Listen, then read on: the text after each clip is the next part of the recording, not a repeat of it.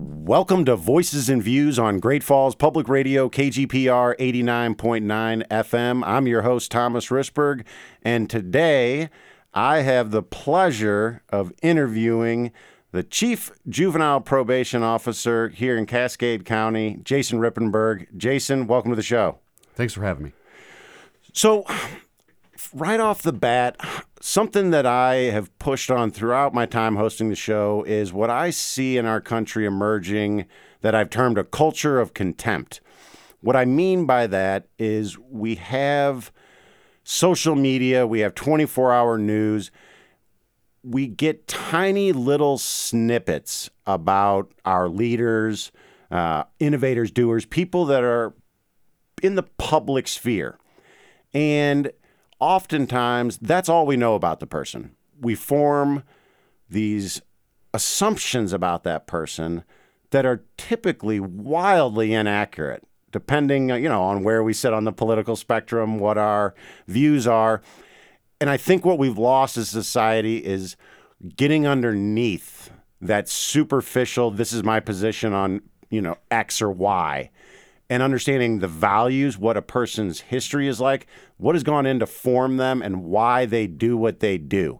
And so having this long-form show, I want to just do this tiny little part that I can, that we have control over, to put a narrative out there in the public space that gets across the depth of who our leaders are in our community.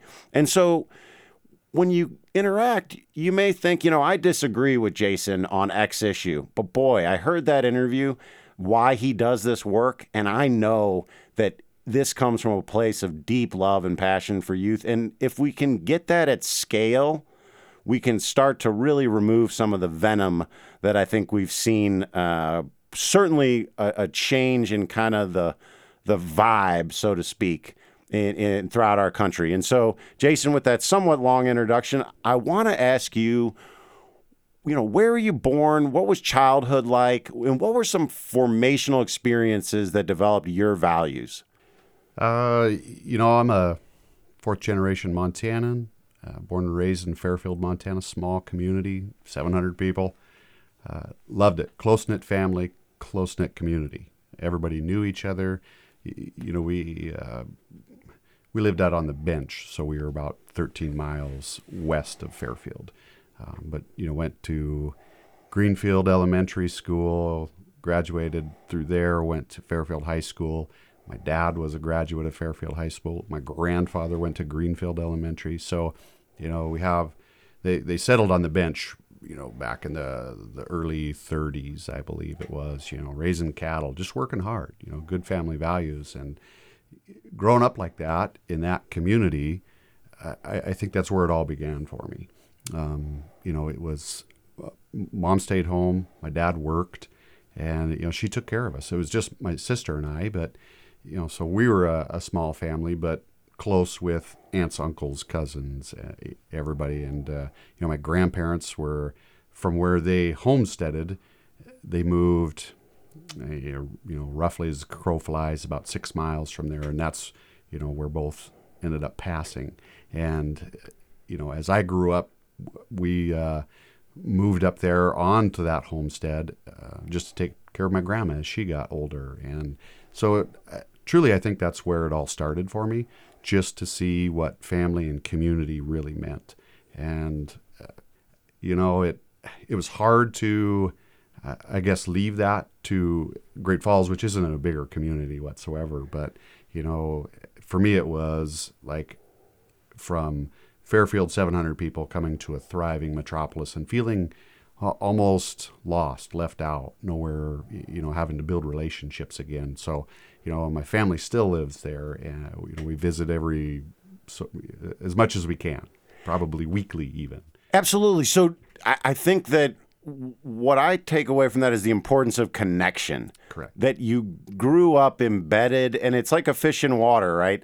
It's not like you're like 8 years old thinking to yourself, wow, this is really special that I have all of these people that love and care about me surrounding me and looking out for my best interest and helping me out when I stumble, that it's natural. But I think something that we'll talk about a lot in the future in this conversation is that's not happening for a lot of kids. It isn't. And like I said, at 8 years old, I didn't think about it. At, probably 10, 12, 15 into high school, I almost resented it because it was like everybody was in my business. Everybody knew what I was doing before I was even going to do it. But what I take away from that is kids don't have that these days. Just exactly what you said. And why was I afforded that and why these kids can't? That's my mission. I want kids, families to feel that support that they just that I felt, and that isn't happening now. And I do think that this is me put on my teacher hat a little bit. I taught 5th grade in Memphis, Tennessee for 2 years, and kids do want boundaries. They need them. They crave structure and stability because, it's tough being a human, right? I mean, we got a lot racing through our minds. And so if when I come into the classroom, this is what we start doing. And then I get recess at this time. And then I know we're going to, take a bathroom break. And then I get music on Tuesdays. It allows them to have a sense of security. And I think we understate that as a society, that there's such a focus on individualism, right? And we lose track that, yes, we want liberty, we want individualism, expression, but especially with our younger folks, they need to have, they're not born with this understanding of society and the way the world works. It's a formative experience being in school, being a child in a community, in a family. And that if we don't provide it somehow, right, whether it's family, community institutions, right, it will hinder them throughout their life. To testify to that, I see it every day, with it in our own office. Kids come into us, and to use the term lost, I think is a little too broad or it leaves a little too much open for interpretation. But once you give them that guidance, that's what we do. We provide structure, we provide guidance, and you can see from, a 3-month intervention, a 6-month up to 2 years, 3 years intervention, they do thrive. They succeed. They can be and are successful. And I want to give our listeners a full overview of kind of the broad, juvenile probation. Here's how many kids we have. This is what our programs are. And I want to move to that I want to give our listeners your path, right? So you grow up in this community in Fairfield, and then where do you connect do that theme of connection from Fairfield, embedded here in this great community, to wanting to and then becoming a juvenile probation officer? I graduate high school. I'll kind of start from there. And I didn't really have a direction I wanted to take. Military was my first option. Long family history of military. Unfortunately, I had a pretty good car wreck when I was a sophomore in high school, and that disqualified me from the military. Too many surgeries and that kind of stuff. So I was kind of floundering for a little bit. I was like, well, do I start college right now? I mean, because that was the push. I mean, I graduated early 90s, and it was college or bust, or military or bust. And so college and I both agreed at that time that we probably were better off without each other. And I said, hey, to a friend of mine, let's go on a fishing boat. Let's go to the Bering Strait and never see dry land for months and months, and see how we come out of that. And I think that at 18, 19 years old really gave me a sense of the individuality that you spoke of earlier. And I realized I needed people. I needed my mom. I needed my dad. And I came back and, got involved with a girl I went to high school with. Didn't really know her. I mean, crazy to see, in a high school of 100 kids. We knew each other, but, we didn't really run in the same friend group. And, she had some great direction in her life. And, thankfully she gave me some guidance. So not necessarily took over that parent role for me, but, it was just an extra support system.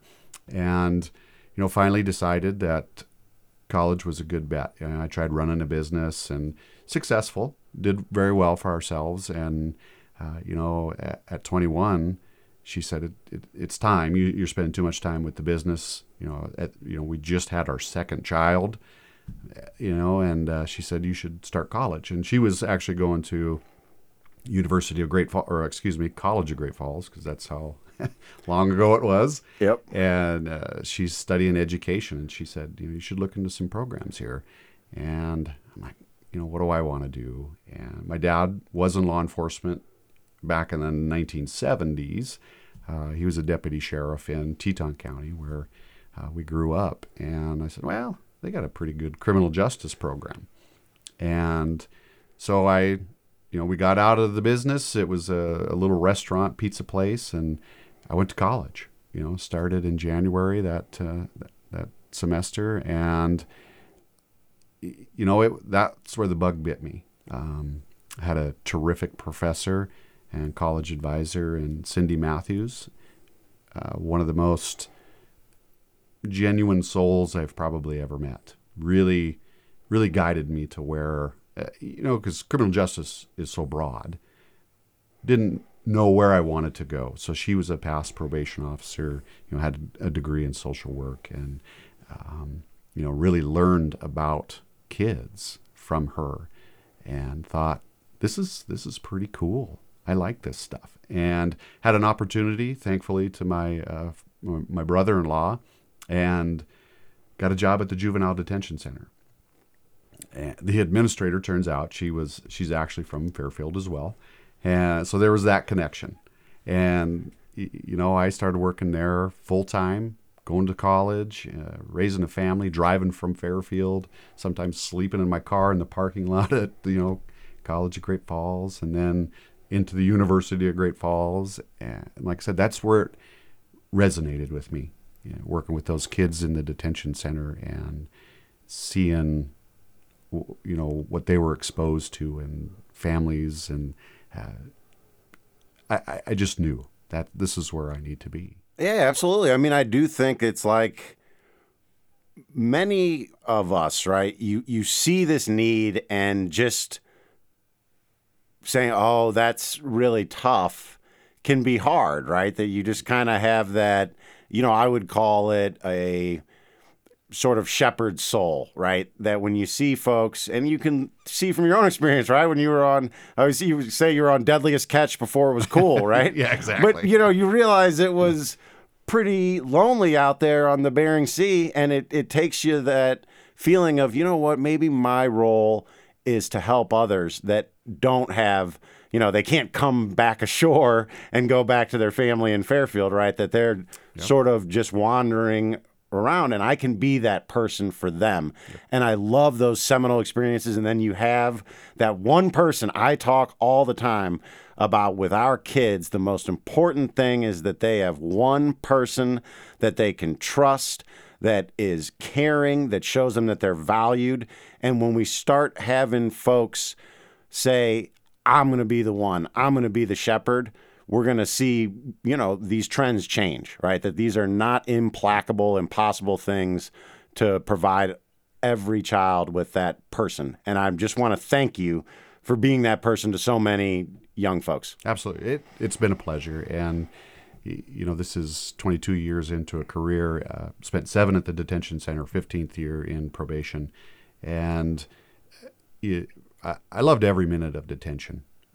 Worked up through, the ranks to shift supervisor, and then I became part of the compliance and transportation piece. And that's really where I got to know these kids. I mean, you get to spend some time on the units with them, maybe running some rotation groups outside, playing basketball with them, and, but, driving with kids, a couple hours, to a placement or, something like that. You get to have conversations and really get to know them and what they need. I mean, kids open up. They, like you said earlier, they need that structure. They thrive off that structure, whether they know it or not. But, just to have somebody to talk to, somebody that listens to them, but really listens. I think that has really driven my career. And, it took me 7 years, I don't want to say to get out of the detention facility, but I really thought probation would be where I could make a big difference with kids and families especially. You don't get to deal much with families when kids are in detention. So it was a hard gig to get into. I applied myself and got to know all the probation officers. I was doing some community supervision on home arrest, having the ankle monitors and such. So I would do that program with the detention center. And like I said, I got to know some of the probation officers really well, but, nobody ever retired. And I think it was because it was such, a fulfilling job, and the people that were there cared about it so deeply. When there was an opening, one of the old chiefs retired, new chief took over, and there was a position. And I was so excited, and I applied, finally got that phone call. They offered me the job, and I'm like, I'll be there tomorrow. Right? Hey, if you yeah, exactly. you want a couple weeks? I'm like, okay, yeah, I'll be there in 2 weeks. And I've never looked back, but I go there, and one of my former chiefs was 45-year career at juvenile probation. Another chief that just retired when I took over, 45 years. And we had probation officers that were 25-year vets. We had one that retired last July, I believe. That was 30-year career. We have 3 of us in the office now. We're the old timers at 22, and I think we all have about 22, 23 years experience now. And it's just, you get into that, and those people start to, you build those relationships, and it fosters and just brings about more of the feelings of why we do what we do. And in my position as chief now, I think it's terrific. And I did help with some of the hiring before, but now I get to ask those questions of people sitting across the table from me and say, great, you have qualifications, experience, education. I appreciate that, but why do you want to do this job? What are you going to give to this job and these kids and these families? And to listen to some of the, I get almost emotional. When I got promoted to chief, the gal that I hired to take my position, to me that was like, this is me. I want a mirror reflection of who is going to be in this position. And she actually was one of our front office ladies, and she had a terrific background, worked within the school district. She had CPS background as well. And I knew from the start that she wasn't, going to answer telephones for us forever. Although she was a great asset there. She learned and she listened, and the way she interacted with families that would come in was just, I'm like, wow, when we have an opening, she's going to be terrific. And, sure enough, promotions come, and, so she interviewed, and I'm going to tell you, she was fantastic in the interview. And we actually had another probation officer from a different judicial district that applied. And it was hard, because, this person is dedicated 5-6 years, to that position. But here we have somebody in the office, that knows our families. And so it was a tough decision, but it really wasn't. And so when I brought her into my office to let her know that, she was no longer going to answer telephones for us, and we both got emotional, and we kind of cried together. It was cool just to see that she cared so much that, she got emotional about it. So 100%. I mean, I can say that we have a tendency, right, to monetize everything in our society, and look, extrinsic motivators work, right? And a lot of times that's money. But intrinsic motivators also work. And that's the true, you see that 45 years, shoot. Most places, they're happy if they get you for 4, right? Yep. And you just see that it has that virtuous cycle aspect to it. I love being able to talk about virtuous cycles where you have these true believers that come in, right? And yes, I mean, it's a great profession, right? Just from a compensation, it's work that's meaningful. But truly, if you're someone that's going to stay there for 45 years, it's not for the money. Exactly. It's because you love it, and you have that group of people that all have that similar mindset, right? And are there because deep in their soul, they have this yearning to help young people and to give them opportunities in life and uplift them. That's a pretty good work environment. I can't complain. Yeah. And I just love seeing that. And then, you see it's those kind of cycles, right? Where you see the person come in and they're at the front desk and now, they're you. And now you're going to be, eventually, right, the 45-year, the chief and the person looking back. And those are those beautiful things about society and humans, right, is all those passing on of knowledge, passing on of passion, experience, all that. And so I think that's a great segue to give our listeners now the nuts and bolts. So people hear juvenile probation. I think everyone's aware that that's a thing, right? Yeah. What does that look like in our community? How many staff, how many kids under supervision? What are the things we're seeing? So sort of the nuts and bolts. Sure. So, and I truly think that, juvenile probation in recent years has just kind of come to light. When you say it's a thing, honestly, maybe 10, 15 years ago, I don't know that people really knew we existed. I have good friends, that I've been friends with for 20 years. And, they knew that I worked at the detention center. They know what I do now, but they can't necessarily differentiate the difference.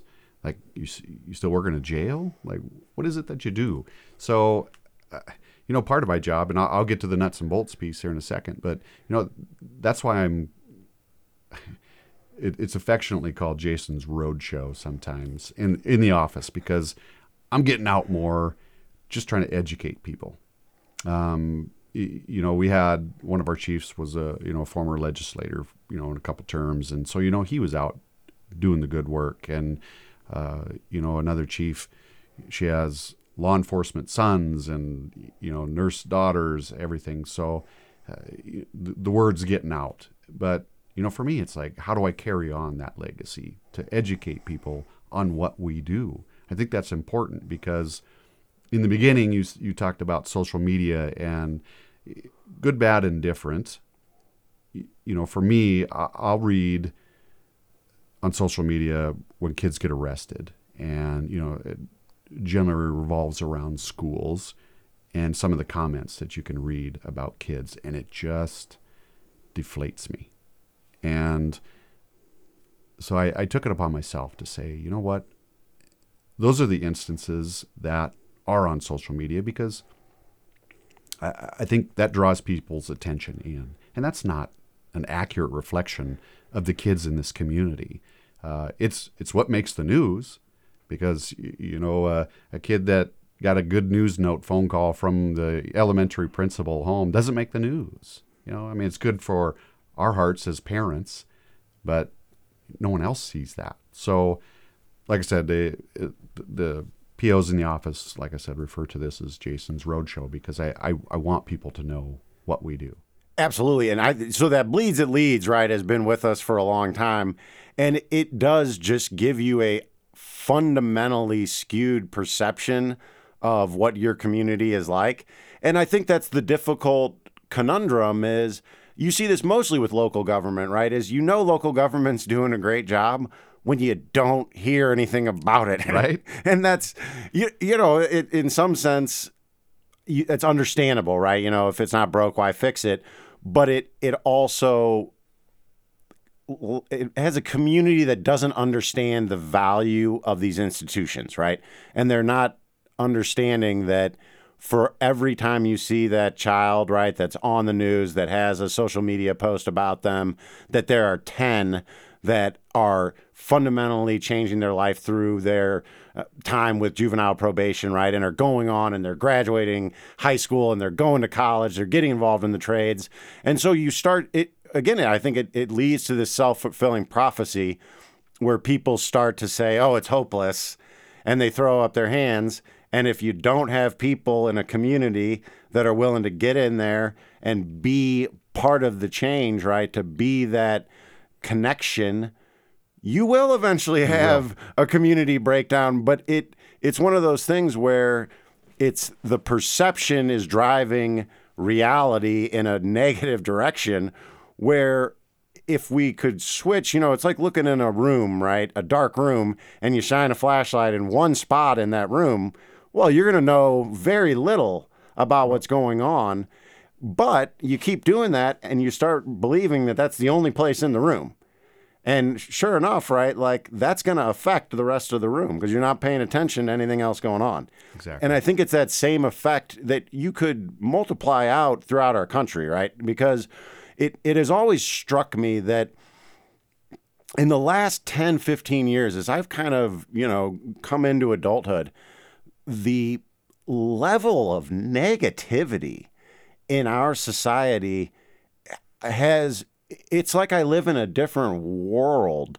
And I think there's nothing you can look at objectively that justifies that, right? You can't look at the United States or Great Falls, right, and say, wow, this is like a really terrible place. I mean, by any kind of metric of wealth, of income, of health, right?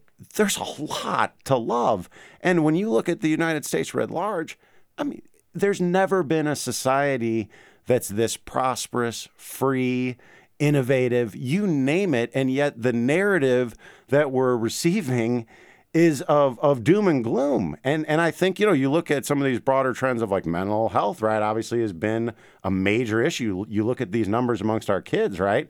How many are depressed? How many, are thinking about suicide or attempting suicide, right?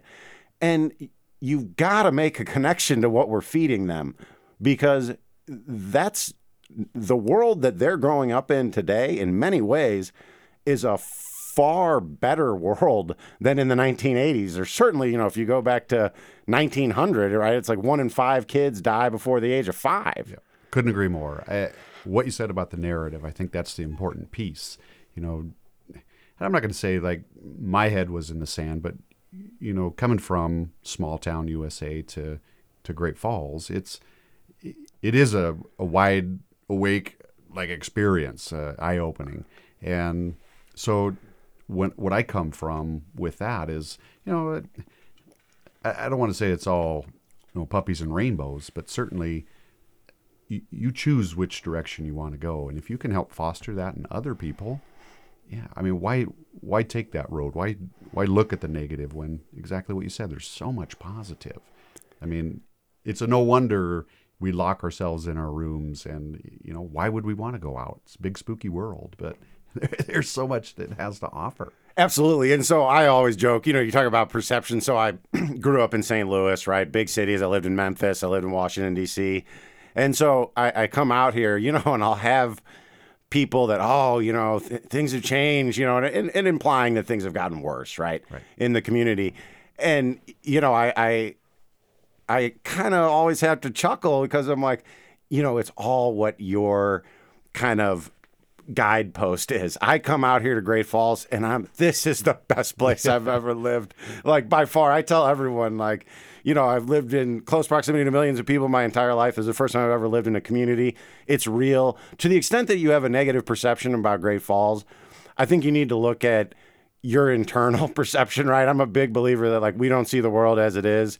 We see it as we are. Correct. And kind of where your lens is. And then I encourage you to get off the couch, stop watching the news, stop looking at social media, and get involved with the youth that you're working with, right? Get involved. Go outside, and volunteer. Absolutely. It will change your perception for the better.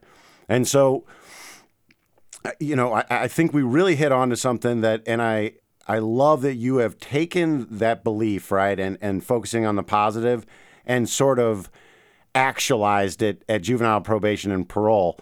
And so talk about where you're getting the kids and what you're working with them on. Sure.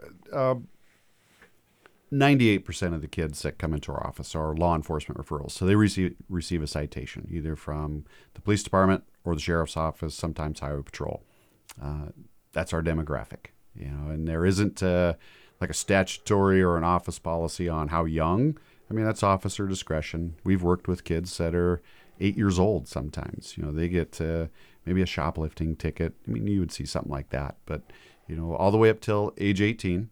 And in some instances, I mean, if they're after 18 when they get a ticket, they don't necessarily come to us. But if they're working with our office prior to that, we have a caveat where we can work with them till age 21. Some instances up until 25. So really, as a whole, society, government, legislation is looking at adolescent brain growth and development and saying, 26 years old is about when everything's kind of fully formed. So why are we putting 18-year-old kids straight into adult probation parole or, into adult jails, adult prisons? There should be something else that we can do to work with these kids in the community and, hopefully keep them out of those adult institutions. So that is one positive that I've seen, certainly. But like I said, those are the kids, the age group, the demographic that we're seeing. And, when we get them in the office, it's all about strengths and needs.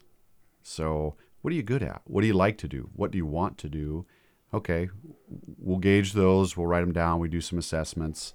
Of course, we address the behavior that got you here, the meat and potatoes of it. But, and then we use that to help work on some areas that, we see and the family and the kid, because truly it's their plan. Where do you want to go? I can measure a kid's success or failures by my standards, but for me, if I do that, they're never going to be successful because I will hold everyone, to the highest. They're not going to get there. So you measure them from where they came in and their gains according to them. Yep. And for me, that I guess helps make the job a little more palatable, just because then you see more successes. Like I said, if you are trying to have that kid live up to your expectations, you're going to see a lot of failures, and you're going to see burnout for yourself because, well, I'm not doing a very good job. This kid isn't, graduating high school. I tell new probation officers all the time, you have a kid with truancy issues. Sometimes we'll deal with those. A kid is skipping 2 classes out of his 7 a day and, maybe 3 times a week. Well, if you work with them for a month and then they're skipping, maybe 1 day here, that is a measurable gain.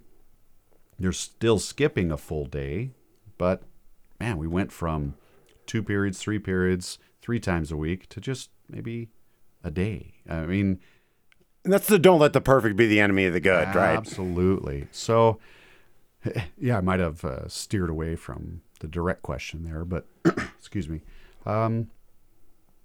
So, yeah, I mean, as far as types of offenses, I mean, I'd say right now, property crimes are probably our most serious offenses that we see come into the office.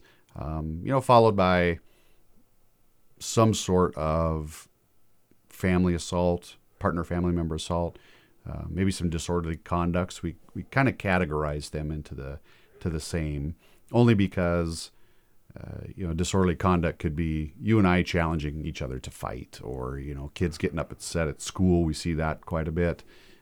Maybe using some abusive or profane language at school towards a staff member, a teacher, another kid. We see that quite a bit. Those are probably our. And to give our folks kind of a idea of the scale of it, right? Like how many, and these don't have to be exact numbers, but like how many youth are being referred to you each year, Sure. For citations something, and then broadly speaking, are we talking that you have, a dozen property crimes, or are we talking about 100? What's the kind Sure. of magnitude? Yeah. The trends are actually going down. I mean, even though that you, like I said, you see what you see through social media on the news here, and I'll just say, we've been capturing data for the last, 25 years, but, really in a good solid system, probably the past 15. I mean, that we have good, accurate data. And I'll say that far back, 15 to 20 years, we were seeing easily, we had truant officers in school. So kid missed a period, kids were getting tickets. And, we would get 1,000 of those every year, just school referrals. So our numbers were, 1,800, 2,000 citations. And so that could be, X amount of kids getting multiple citations each year. So, a duplicated number of kids. And like I said, throughout the years, we've kind of honed it down a little bit so we can get a better look at actually how many kids come in. So now we're doing, this year, 2022, I haven't gathered 2023 statistics yet, but 2022, we're looking a little over 300 referrals. Citations, kids that come into there. And each one could have multiple. I think we were roughly close to 600 actual tickets from kids. Yeah, you have some that are racking up a lot of citations. But I think the core thing that you can get across then is some of it may be enforcement, right? That they're looking a little less, closely at truancy in some cases. But I think that there's a perception that has started to really, in this community, gain currency, that things are going way downhill. And that, so as someone that's been in there over the last, 20 plus years, it's not like what you're seeing today is catastrophic relative to what you were seeing 15 years ago. Absolutely not. I'll say when I first started my career, we had far more serious offenses, violent offenses that were coming in the office. Kids that were taking baseball bats to other kids. We had a few homicides. We've had homicides recently, but, they're deemed either negligent, they're not deliberate. There was some action that happened that caused the homicide, but, it wasn't intentional. Yep. So we definitely get some of those as well. But, we had in the past, kids that were out to hurt other kids, community members. It was random, not so much anymore, which is, that's good. And I think it's obviously good, but I want to attribute it to, I'll say, the education of the community, the education that we're giving kids when they're referred to us. And then, what I always say is that kids are kids. And despite this behavior, could be, the most atrocious behavior that you've ever seen, but they do grow out of it. And so long as we can kind of just make sure it's not generational, somehow give them that power, that intrinsic change to say, enough's enough. This isn't how I want to live my life. I don't want my kids to follow in the same path. That's where I think we start to see successes. So super quick, I'll transition back when I first started, and I took over the spot where my chief was. So I inherited a few of his kids that he on caseload. And we started seeing, when he started his career working with these kids, they had kids. Those are the kids that I have seen. And, that tradition, I hate using that word, but that tradition kind of continued. In some instances, we're on the third generation of families. And that is the vicious cycle that we hear about, right? Absolutely. That is real, and we can't ignore it because we're not going to be able to get a handle on it if we don't acknowledge it and invest resources and look at what is it that's being repeated that's leading to the same outcome, for the second and the third generation of folks. And if you had, with all the experience you've had, what are the common threads you see amongst, these generations? Poverty, for one. Certainly. And just, you learn it in textbooks, and, it is true, is that it's kind of an inherent distrust or a negative, a primarily negative view of anyone else's intentions. Like if I'm trying to approach you to give you a hand up, help you out, it's just been, they've never received that help or never asked for it, never wanted it. And why are you coming to talk to me? I don't need you. I can make it on my own. So I don't know necessarily how we've influenced that. Again, education, I believe, and that's where we're starting to see some absolute change, real change. We're doing so many different programs, and even through word of mouth. I'll say, parents and kids that we've worked with in our office, sometimes we get phone calls from them saying, "Hey, I've got a cousin or an uncle, or kids are kind of we see where they're going. Could you give them a hand?" We might not even have a citation on this kid, but we'll take those types of referrals. Just we call them a parent referral. I love it. That's wonderful to hear. Yeah, a family referral. Yeah. Just call up. Those cold calls are a little tough. I'll tell you, like you have a concerned family member, and then, so yeah, we'll say, sure, we'll reach out, and we do. Man, sometimes that phone hangs up pretty quick. Like, probation? What? Of course, we expect that response, but just maybe a couple more phone calls, a little more persistence, and voicemails certainly, and sometimes they reach back out. Yeah, it's planting seeds. Yep. We don't necessarily, I don't want to say advertise, it's probably a poor word, but we don't see a lot of those types of calls, but we can take them. And we have seen success.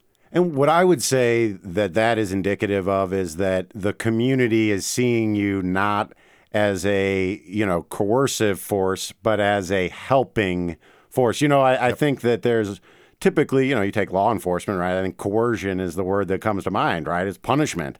Yeah, punitive, absolutely. And that now it's getting to a scale, right, where people are seeing you as their advocate, the person that's going to help them, right? And I think that speaks very highly, right, of the job you guys have done over many years to shift that perception, like you say, of going out into the community and proactively saying, hey, here are the interventions we offer. And people are saying, you know what, I guess I don't want to see them first get a citation and then, start this kind of formation process, right, of helping them form their character and have structure. Absolutely. Let's do it now. Absolutely. And so when they get in, however it is, yep. What is the most likely interventions they're going to see? And I know this is very individualized to each kid, but just to give our listeners a flavor of, all right, so you get a citation, they come into your office. What are some of the things you're doing with the kids? We, all the literature, everything says, the less contact they have with the juvenile justice system, the better. In the long run, they're going to be better for it. So we definitely, it's evidence-based. We take that approach, so if a kid does come in, when a kid comes in, we want to make that interaction quick, but with the most meaning and impact that we can. I tell probation officers, leave them better than you found them. I mean, that is bottom line. That's our goal. But do it in an efficient, timely manner, So kids will come in, depending on the offense, whether or not we handled it just within our office through some diversionary tactics.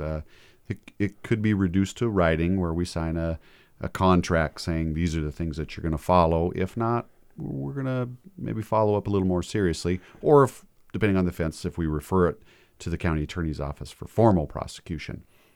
Great thing. I just had a chief's meeting last week, and so this is pretty good timing.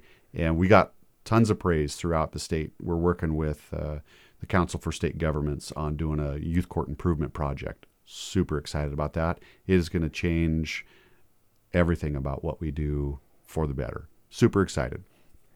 But so we got these folks from Washington, D.C. that are looking at the state of Montana and our foundation, our bones of our juvenile justice system, and they want to work with us. They want to say, what can we offer you to improve?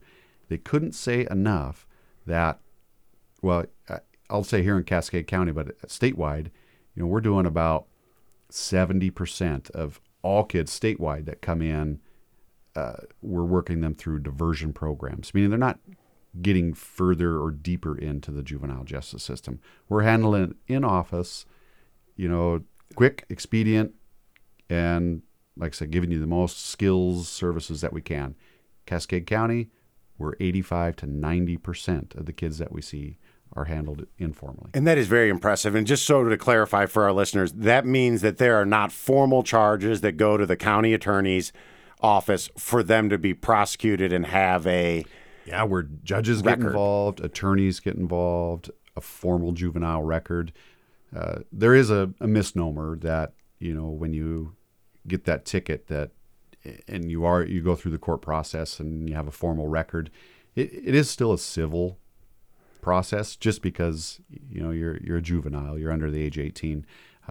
You're considered a delinquent, you're adjudicated a delinquent, but like I said, it's actually a civil record, not a criminal record. Now there are truly some semantics in there about how those are reported, as far as, do I have to claim it on a job application that I got, cited for an offense or something? Well, technically no, because it is a civil process, but honesty is the best policy, right? Yeah, absolutely. No, I've had those. The MIP is the one that you think of, right? Absolutely. That do you need to report that, something that happened when you're 17? Yep. And honesty is the best policy, but that's for our individuals to decide on their own. But I think the highlight there that I think is very important for our listeners to understand, that's really, so 85 to 90% of our folks are being in diversion programs that are working. And then that's the one that I would, so of these percentage of kids, right, that don't go into the formal adjudication, are we seeing a relatively small percentage of them come back with new citations? Yeah, I would say, and again, I don't want to give you necessarily too old statistics. I should have ran some, but, our recidivism rates, are, we count it. Recidivism is such an arbitrary, people measure it differently wherever you're at. So how we do it is from first citation till closing of case, and then we can measure it a year out or 2 years out, depending on, what report that I am running for state purposes. Usually we go 1 year out. So by the time you were referred to us and your diversion, even let's say it was a formal probation, but we'll do the informal. When that was over, when your obligation and we parted ways, we go a year out. And we're probably less than 13%. Okay, so that to me is very impressive, because it means not only are you not having to formally adjudicate them, what the diversionary interventions you're putting in place are, you can't say it's causal per se, no, but it's certainly a very strong correlation that folks that engage in our diversionary programs, it makes a lasting change, because we see that they're not getting another citation. That's something has been imparted to them that has been a catalyst for them to make life-changing certainly moves. Data proves it. Yep. That's the importance of data, is we can see what we're doing, if it's working or not, and that's why we have a lot of paperwork that comes with the job, and that's not the most fun part. People don't necessarily like that, but I always tell them, this is how we get our funding. So, the better data, the better the input that you do, we're going to continue to get funding for all these programs. So, we want to make sure that we're doing it with fidelity. And great bunch of POs that we have here. I can't say enough about them. And, whether or not you can say, well, the data shows that it's working. Whether or not, how long afterwards, we don't go that far down the road. But, I'm going to take an educated guess and just say that, that 13% turns into probably 75% that never come back. So, Ever to the criminal justice system. Ever. That's a phenomenal figure. And so I do want the fact that you have people coming nationally, right, that are looking at our state as a model for juvenile justice, but also Cascade County in particular. One thing that I think always troubles me about the way funding is allocated, right, is oftentimes success is, okay, things are great, like we'll pull back the dollars, right, and then you're not able to keep doing the things that work, right? And when there's a, fire, right, you get all the money, and it's sort of counterintuitive, right? Like it'd be like a business that's providing terrible results gets all the money, and the one that's operating efficiently and effectively gets nothing. Well, we see it, and that's how through legislation. I mean, that's how it works. Is we report our numbers locally, and the more citations that we're getting, the more funding that we get. But so, like I said, when we're successful, they pull back those dollars, and we can make do. But man, if what's working is working. Yeah, have you ever seen that? Exactly, because it makes me think, like, let's double down, right? Like, let's make sure that these programs are implemented universally, and the ones that we see that are really making the difference, let's double down on those. Is there any movement at the state level, or is most of your funding coming federal, state? State, yep. I mean, there are certain programs that have connection to federal dollars that we try to use, Medicaid programs, things like that we try to use, but it's state money. And so this just makes me think, I know we just finished session and whatnot, but is there any kind of movement to sort of change some of the metrics to not, I think the right term is it's punishing success, and to sort of have metrics involved in, like, if you reduce recidivism, we'll give some kind of benefit. And I'm not saying it's necessarily monetary to the juvenile, probation staff. I'm not saying it's not. That's not a horrible way to do things. Now, I get the downside could be, you'll have a tendency to juice your numbers, right? Like, of course. Yeah. I see, but that's kind of, you can do fraud in any way, right? I've never believed that, like, well, it's potentially fraudulent, where it's like, well, everything you do in life is. So that's kind of a universal argument that doesn't really hold a lot of water with me. But what I want to focus on there is at least being elevated so that the people at the Department of Justice, state of Montana, are understanding how you could have some pernicious funding where the people that are doing the best job get the least funding. I think the talks are out there, certainly. I don't think there's any legislative issues with that. Well, I'll say that probably the past 3 legislative sessions really have started to concentrate and focus in some areas of juvenile justice. We're seeing some pretty terrific legislative changes, and then some that they do. Well, how do I say this? Bureaucratically, diplomatically. Yeah, without really put my foot in my mouth. But a lot of the things that we do are under a microscope, and I get and appreciate that legislators are trying to do what they feel and believe is in the best interests of kids and families. But certainly a lot of the things that we rely upon to help fund different areas that we may not that might not have a stream elsewhere are getting cut. So that training, for instance, is a big one. And I can't speak enough about education for our probation officers, our mental health professionals, everybody. And that's kind of one, like I said, a stream that, just because of the way the dollars work, it's difficult for me to expand upon that without. Yeah, but I think generally, I think our listeners as citizens and taxpayers, right, need to understand that, we all have a vested interest in seeing our juvenile justice system have folks that are well trained, that are able to competently and compassionately work with our kids. And just to sort of be aware, right? That so we don't not allocate, but we don't have any sort of fine structure in youth court. We do have fee structures. This legislative session, and I don't disagree with it, but this legislative session has eliminated all fees associated with youth court. So here just in the recent years, we started, applying some nominal fees, but like I said, those fees help train probation officers. We put that sort of money back into programs that we may not have another funding source for kids. We might buy some therapeutic coloring books or something for kids through that. We take them on trips. Not like rafting trips. We haven't got to do any ski trips, but things like that.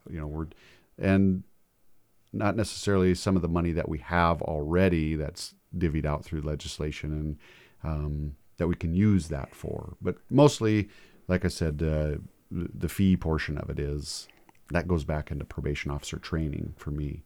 We don't have a specific budget for that.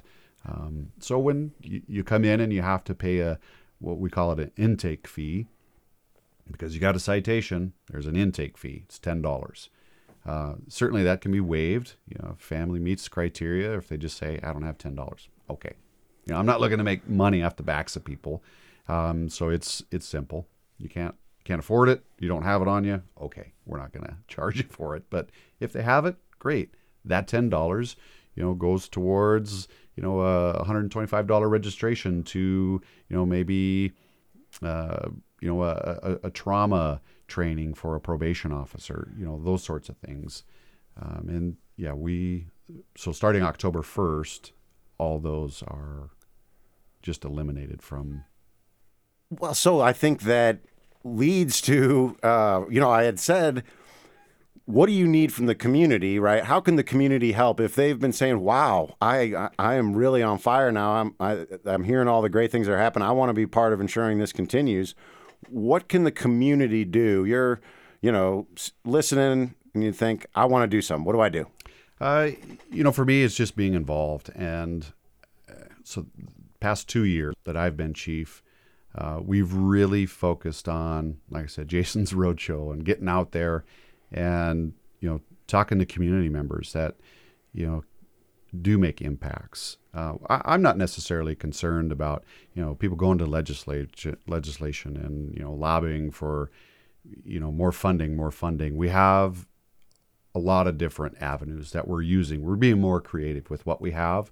For me, it's just taking an active role in your community and, being that person that could make some change. We're looking for mentors. There's obviously going to be some training, some background checks, but we need mentors. We're starting to try a partnership with Big Brothers Big Sisters. That's in the works. We have a great community program specialist that I hired 2 years ago that I'm telling you what, it's her roadshow because she is out there doing the legwork. And, I can't say enough about some of the folks that we do partner with. And I'd love to give them all plugs. There's so many of them, but that's the key right there. And so I love that. That's a concrete, what can you do? Become a mentor. And the avenue, do they reach out to you or to Big Brothers Big Sisters? We don't have a partnership with them yet. I mean, it's fresh. I mean, we're in the infancy stages of that. I'd love for them to just contact me. You can come down to the courthouse. I'll visit with you if I'm there. Give me a call. I mean, I got information on the internet on the state website, but yeah, I'd be happy. Sometimes I accidentally drop business cards around, places in town that these people, they would be great for our office, I love it. You accidentally drop business cards. That's a new one. I've never heard that. That's slick. I love little, mom and pop shops or whatever that they have the business card jar right there, and I got a stack full with me wherever I go, man. I just drop them off in there and like, who's this guy? And they, I might win a free sub or something like that. And I'm like, hey, you ever thought about doing something with kids? And then the conversation starts just like that, and, like I said, we have some, I can't name them all, man, but we have some fantastic community partners that are doing great things for us. And all that information, we'll put your number and email in the show notes, but just for listeners that, don't want to have to go look it up online on the website, what's the number they can call you? My direct line to my desk is 454-6744. That goes right to my office. All right. And so call Jason, be a mentor, make a difference in your community. We've got some great progress that we've heard on the show, which I love, having a very positive tone to this. last thing. Yep. You've got a magic wand, and you're able to do a new youth-oriented program, and maybe it's a mentoring in Great Falls. Where do you see that? What do you want to see? So we've kind of started this program about, I like to call it, well, this is what it's called, mad skills. We need kids that need transitional living skills, like independent living skills, understanding what it is to become an adult. So we are, again, there's one of our programs that we're really working with kids, but one in the beginning stages that I want to see really take off like wildfire, and that's the mad skills portion of it, and just teaching kids how to be the best human that you can be. We go through emotions management, relationships, and there sometimes can be a therapy. Our probation officers aren't clinicians; they're not therapists. We're probation officers, but we wear many different hats, and everybody in that office has taken an active role, not for any extra pay, not for any accolades, none of that, except for what I give them right here. And, they're boots on the ground doing the work and, doing programs that maybe we can't get funding for, or it's going to, deplete our budget in other areas to pay other people to do that. They're doing that work. And I would love to see, and I won't say that we don't have a lot of that volunteerism from people in the community, but just, for people to come watch that, come see that and say, I'm a musician. I would love to teach kid guitar, those sorts of things, like anything like that, skill building, like the savvy living piece to it, the independent living skills. We have NeighborWorks, Great Falls Job Service, Alliance for Youth Resource Center. There's a bunch of folks. Double Barrel, Lucas at Double Barrel. Oh my gosh, I can't say. I mean, these people give back because it's just who they are. And they were working with our kids doing cooking classes. Paris Gibson Museum of Art, doing art classes with kids, Peak Health and Wellness, letting kids come in and just do an open gym, participating in some of their other activities that they have. This is what we need. And I want it to grow, to build, just to catch on like wildfire. And, the more kids that I can serve and get into those programs and then just part ways, the better. I would love to, feed those businesses and, give kids job opportunities. We've had some kids that, stay on with our engagement program that, they have no obligation to us anymore. They want to volunteer with us. That just kind of says something, man. It's coming full circle. I love that piece to it. But yeah, if I had a magic wand, I want that thing just to build and not necessarily take the place of probation, because there is always accountability, community safety. That's at the forefront. But competency development, that's where it's at. We got to give these kids the skills to be productive adults. And if we don't, we've failed them. We've failed ourselves. Kids are our most valuable resource. Why aren't we, putting in the time and effort to them? We should be. Love it. Yep. So mad skills. Bring your time, your talent to Jason. Find out a way that you can work with kids, get them upskilled, have, great relationships that you get to build that are fun, right? I always say you get more than you give, right? When you're giving, you're getting back. And so I think that's a great way to end it. Jason, I truly appreciate deeply what you have done for our community, for the youth in our community, you and your team. We've discussed, a real bright spot, a real innovator. And we are all, on behalf of Great Falls, grateful to have you serving. You. I appreciate it. My pleasure.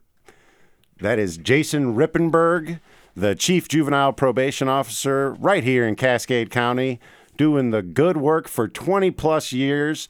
And make sure to reach out and let's get this mad skills on fire.